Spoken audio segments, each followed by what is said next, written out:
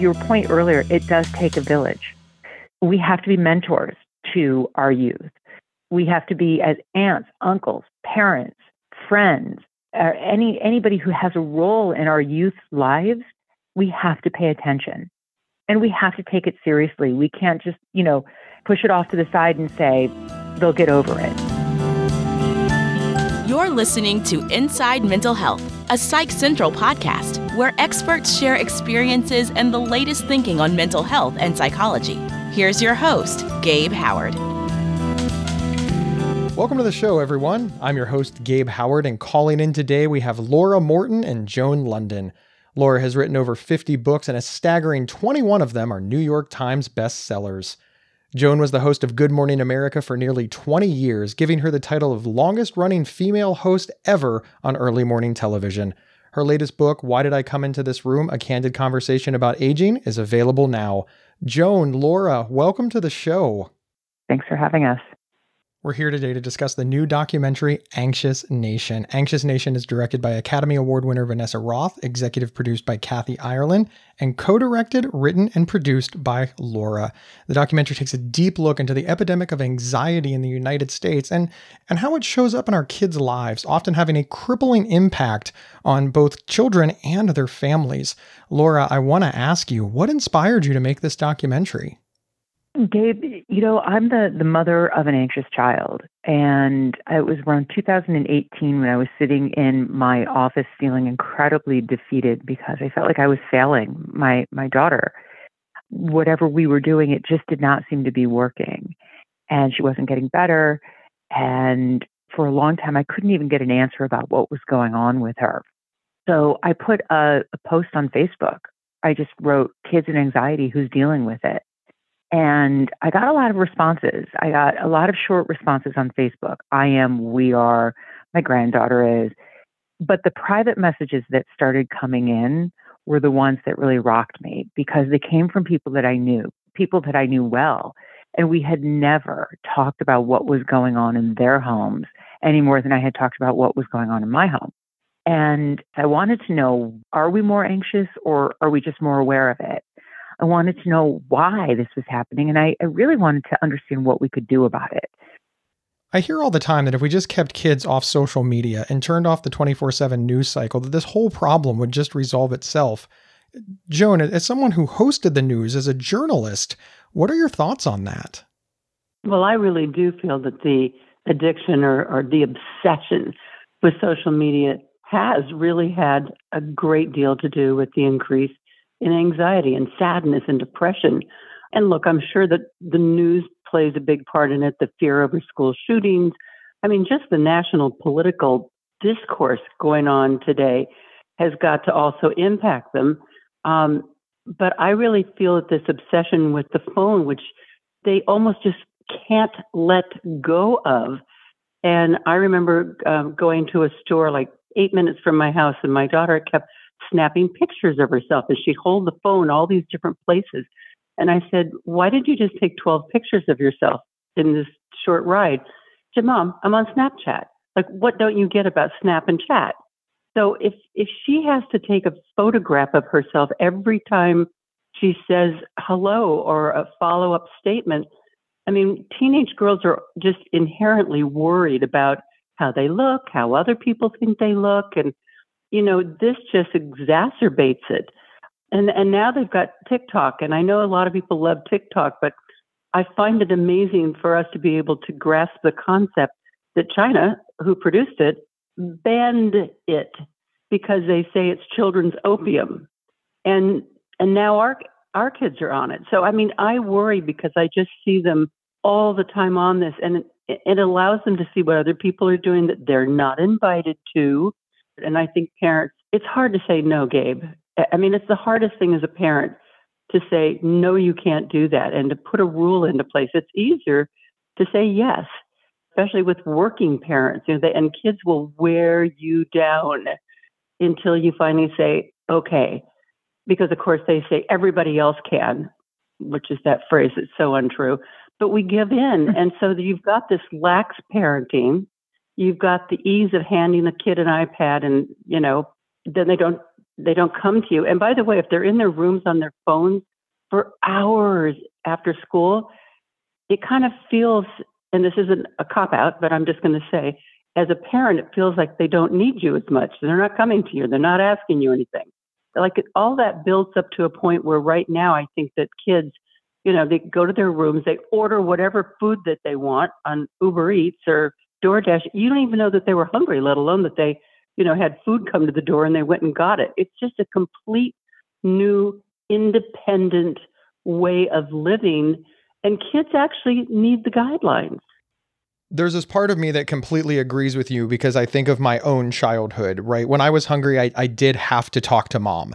And this provided an avenue for my mother to have a reason to talk with me, a reason to interact with me, a reason even just to, while it was microwaving, that took 2 minutes, but my mother was amazing at getting information out of me in 2 minutes while, the hot pocket was heating up. And you're right, that does seem to be missing in modern homes and in modern home life. But the devil's advocate in me wants to say, so do we really believe that if we just took all the iPads away from children, that anxiety would decrease tomorrow? I think that social media and our devices are more of a symptom than a cause. I think they're a symptom of much larger issues like social isolation, loneliness, disconnection. We were talking earlier about it takes a village. Well, we were meant to be, a village. I don't think it's realistic to think that devices are going anywhere. I don't think it's realistic to think that the kids are, going to put their phones down. They have, they're on their screens all day long with school now. We were never on our screens for school. So the reality is, this is the reality. The question is, can we do better? I actually think that the social media companies, right, that the Facebooks and the Instagrams and the TikToks and the Snapchats, I think they need to be held accountable. And I agree with you that social media, if they had enough brilliant minds to come up with how to make social media, they should have the equivalent of brilliance within their company to figure out how to tamp down some of the volatile language. Frankly, it's always been fascinating to me that social media platforms can use my browsing history to show me ads for things that I might want to buy. And honestly, they're incredibly accurate. But then those same companies claim to be powerless when it comes to monitoring other areas of their platforms. Laura, you mentioned that your daughter's struggle with anxiety was the impetus for your documentary, Anxious Nation. Can you tell us how anxiety has impacted your daughter and your home life? Thank you for asking. Yeah, so anxiety is a shapeshifter in our home. So what made my daughter anxious yesterday might not be the thing that triggers her today. And currently, we're having a lot of issues with my daughter needing to come home from school during the day. She's just having bouts of anxiety that she can't make it through the day of school. And, the schools are so ill-equipped to manage the demand of what's happening in our school system, what's happening with our youth. And I see it every day. Parents are overwhelmed. They're exasperated. We don't know what to do. We think we're coming at this from a place of love. We want to solve the problem. We want to make things better. But in the process of doing that, in many ways, we're actually pouring a little fuel on the fire. We're making things worse. And so in my daughter's case, I've been dealing with her anxiety, which I didn't know was anxiety since she was 3 years old. It wasn't until she was 10 that somebody said to me, this is anxiety. So we went through 7 years of me trying to figure out what is going on. And I think so many parents, on average, it takes parents 2 to 8 years to seek help. I find that statistic staggering because we say this in the film, if you had a rash, you'd be at CVS getting cortisone. And if the rash didn't go away in a week, you'd be in a dermatologist's office. And we don't treat mental health the same way that we treat physical health. Yeah, there's definitely been a difference in the way that we treat mental health issues versus other health issues, especially in our children. But that's been happening for a really long time. I think back to my own childhood, and I clearly had the symptoms of anxiety and bipolar disorder starting in my really early teens, maybe early as 11 or 12. But I wasn't diagnosed until I was an adult. I was 26 years old. And my parents were absolutely loving and engaged parents, but They just didn't look at me and see mental illness. They assigned the symptoms of mental illness to the difficulty of puberty, boys will be boys, generalized teenage angst, and so on and so on and so on. Mm-hmm. Now, I'm 46 now, so I can honestly say parents have been dismissive of their children's mental health issues long before we had social media. Yes. So this isn't really new. It's not new. That's the thing that I learned on this journey, is that this isn't new. In fact, you just named all of the things we call it, right? So, behavioral issues, that's just teenage girls. And it's inconvenient. At the end of the day, having a kid who has high anxiety is inconvenient. I need to get to work. I can't deal with this today. You need to get to school. These are things that I think happen in many, many, many homes. And so what happens is, in the film Anxious Nation, we talk a lot about anxiety being like a cult leader in the home. And the cult leader dictates what's going to happen when. And if you are listening to the cult leader, then everything is fine, and the cult leader being anxiety. But if you start to take the cult leader on, that's when you have real problems, because everybody can live to Joan's earlier point, Joan, when you said sometimes it's just easier to say yes than no, right? Mm-hmm.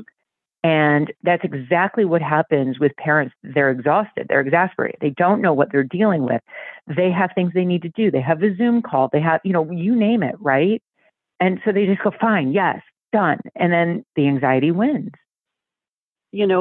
I learned by watching Anxious Nation that I'm doing the disorder. My husband and I do the disorder because we'll do anything, and we'll change where we're going to go to dinner. We'll change whatever. We've changed our way of talking to our daughter in order to not have her break down in her anxiety. And by doing that, we are doing the disorder. But it's so hard not to, because you can't rationalize with an anxiety-ridden teenage girl. And if you try to just rationalize them and say, yes, but you shouldn't feel that way because everyone's not looking at you in the hall and they're not all smack talking about you, you can't get anywhere by doing that. And we've gone through psychiatrists after psychologists in trying to learn ourselves in how to just have conversation with our daughter so that we try to get through to her without alienating ourselves from her. Because, one thing I've learned, we have our vision of how our child grew up. They have their own vision through their anxiety-ridden eyes of how they grew up. And when I sometimes sit and listen to my 18-year-old daughter tell a psychologist what her life was like growing up, mom and dad, they cared more about the other three. I was the one on the outside. I wasn't as good at sports. It is so totally off the mark from what I consider was the reality that took place in our home. This sort of reminds me a little bit of treatment in psychosis. One of the things that we tell when we're working with somebody with psychosis is if they say that there is a dragon there, never ever say that there's no dragon. Yep. Because that person sees the dragon. And if you say there's no dragon there, they will never trust you again, because who are they going to believe, you or their lying eyes? Exactly. When I was listening to you talk about your daughter's anxiety and working with kids with anxiety, when you say, hey, calm down, nobody's talking about you, there's nothing there, they believe it. Whether it's true or not is really irrelevant. Just like in the case of the dragon, whether there's a dragon there or not is irrelevant. They see the dragon. You don't see the dragon. You're either lying or stupid. Does this apply over here? Should parents just never, ever challenge the anxiety because it turns their kids off? It makes them not want to talk to them because the anxiety, just like the dragon, is very real to them. Well, Gabe, I have to tell you, my biggest epiphany from this film was trying to understand what anxiety feels like for my daughter and having empathy for that. Because as a parent, to Joan's point, get over it. No, this isn't happening. Understanding that what my daughter is feeling is real and trying to see it through her eyes and allowing her to be who she is and not who I want her to be was my biggest epiphany from making this film. It brought us closer. It gave us the opportunity to understand each other a little bit better. And I will completely confess that when I do something that does poke the bear, my daughter will say to me, "You made a movie about anxiety and you're still doing it wrong." So, I'm not perfect. And I think that pursuit of perfection as a parent is just a losing battle, but we can try to do better. We can try to understand this better and come at it from a different point of view.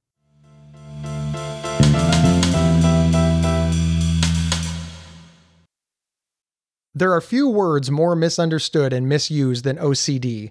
Imagine having unwanted thoughts stuck in your head all day, no matter how hard you try to make them go away, and then having to pretend that everything is okay despite having to feel crippled inside. That's OCD. 1 in 40 people suffer from it globally, but there's hope. If you have OCD and need help, you can get better with specialized treatment. NoCD offers effective, affordable, and convenient treatment for OCD and is covered by many major insurance plans. Go to nocd.com to learn more. That's nocd.com. Gabe Howard here to tell you about the Inside Bipolar podcast from Healthline Media. He does the show with me, Dr. Nicole Washington, a board-certified psychiatrist. That's right, a guy living with bipolar and a psychiatrist team up to discuss living well with bipolar disorder. Listen now on your favorite podcast player or visit psychcentral.com/IBP to learn more. Subscribe now so you don't miss out.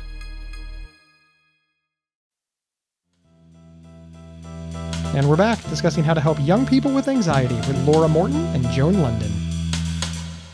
We know that the vast majority of parents love their children. What is stopping parents from having more success with this? Why are parents having such trouble helping their kids manage anxiety? For the most part, both parents are working, and most households have two working parents, and it's difficult for parents to be able to deal with all these anxiety issues and to try to get their kids off the social media or off the games. It's really hard. And then on top of that, the parents are exhausted just from the pace of life today. And then you put on top of all of that an atmosphere of discourse in the United States. We have a crisis of civility. And, as a nation, if we really want to own up to what's going on, adults have horrible discourse, volatile, on social media, on their own platforms, at each other, now even erupting in their communities, in their, the PTA meetings, and they're all screaming at each other, and they've become so divided and so volatile. And we think this is not going to have an effect on our children.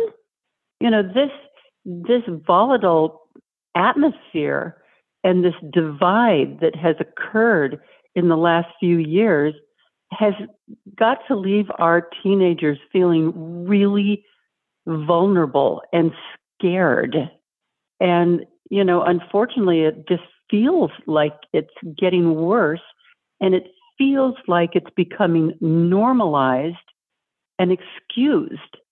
And the more that happens with the adults in this country, I think that's just going to exacerbate the problem of teenage unrest and a feeling of being vulnerable and scared and angst. Yeah, and anxious. I mean, by the way, and thus we are left with an anxious nation. But throughout America's history, we have had all sorts of periods of political unrest or where people were divided. I'm thinking of extreme examples like the Civil War or the Civil Rights Movement. Given that, why do you think that anxiety is more of an issue now? I don't want to always go back and blame social media, but I do think that social media coming into our lives, giving people the ability to say whatever they want to say with anonymity online, and they're really igniting volatility in society. Then couple that with, over the last 5, 6, 7 years, our politicians, because in an effort to win and bring along their constituents, they have gotten more and more and more out of line in what they say and in their their freedom of speech to be able to, say caustic and dangerous things out in the public, it's just raised this feeling that, well, that's just the way it is today. That's kind of normal. Well, there's really nothing normal about what's going on. We're all out of control. I also want to say that a couple of things. One, look, we've had volatility in this country for a long time. I think we're seeing it on a heightened level for sure, but I think about, the 1960s. I think the other issue here to your question is we do have a generation of anxious parents who never dealt with their own anxiety because, frankly, they either didn't know what they were dealing with or they didn't know how to, right? So in an effort to not have their kids feel the way they do, they try to fix the problem. They say, you know what, I'll take care of that for you. You don't have to learn how to move through something difficult. I think that our experts do talk about the fact that hard things happen in life. That's life, right?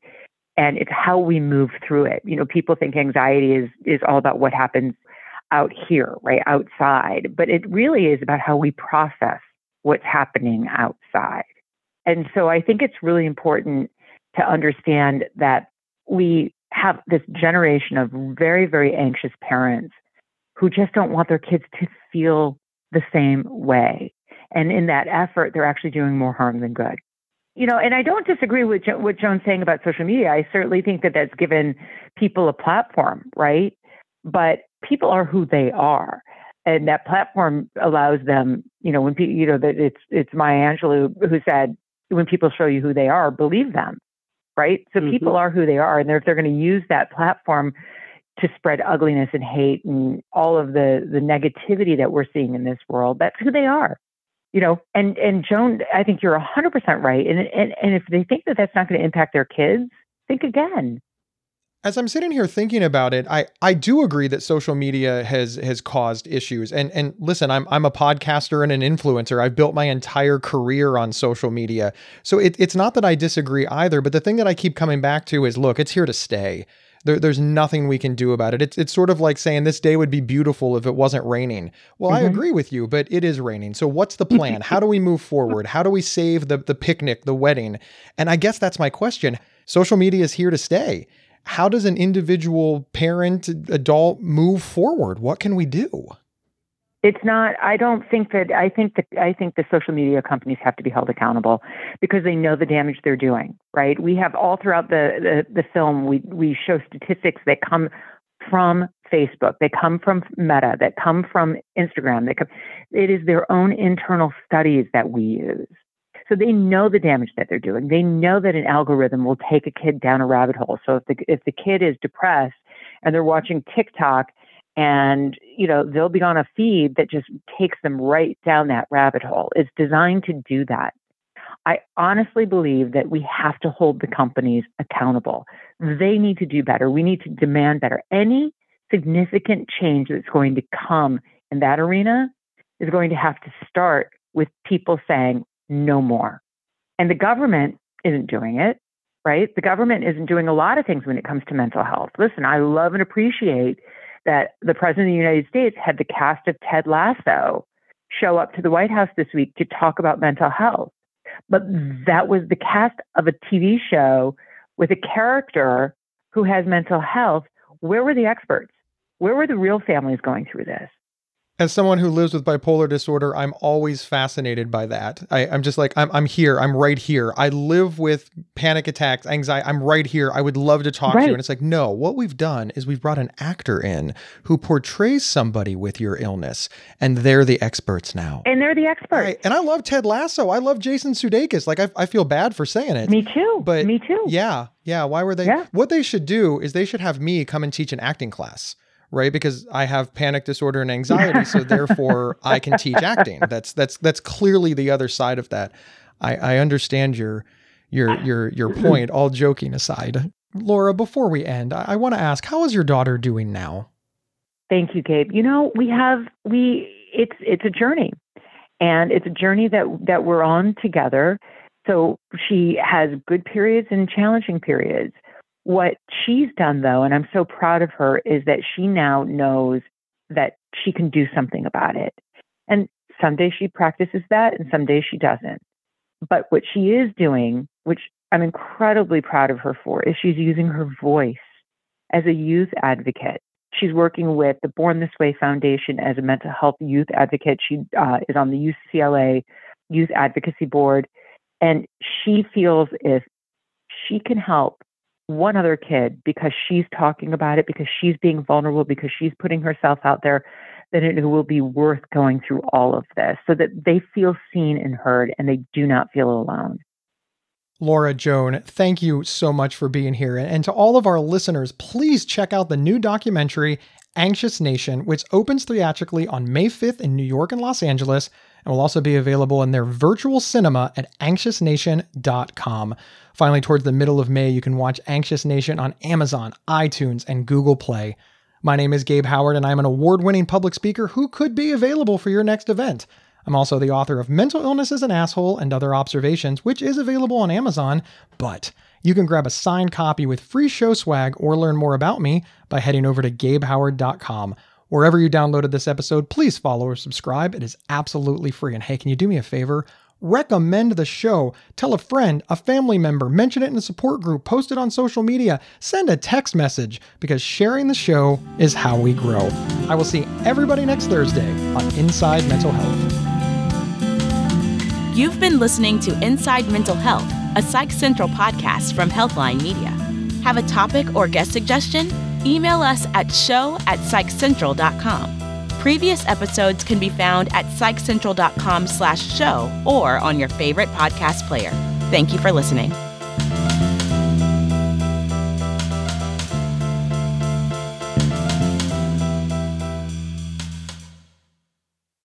There are few words more misunderstood and misused than OCD. Imagine having unwanted thoughts stuck in your head all day, no matter how hard you try to make them go away, and then having to pretend that everything is okay despite having to feel crippled inside. That's OCD. 1 in 40 people suffer from it globally, but there's hope. If you have OCD and need help, you can get better with specialized treatment. NoCD offers effective, affordable, and convenient treatment for OCD and is covered by many major insurance plans. Go to nocd.com to learn more. That's nocd.com.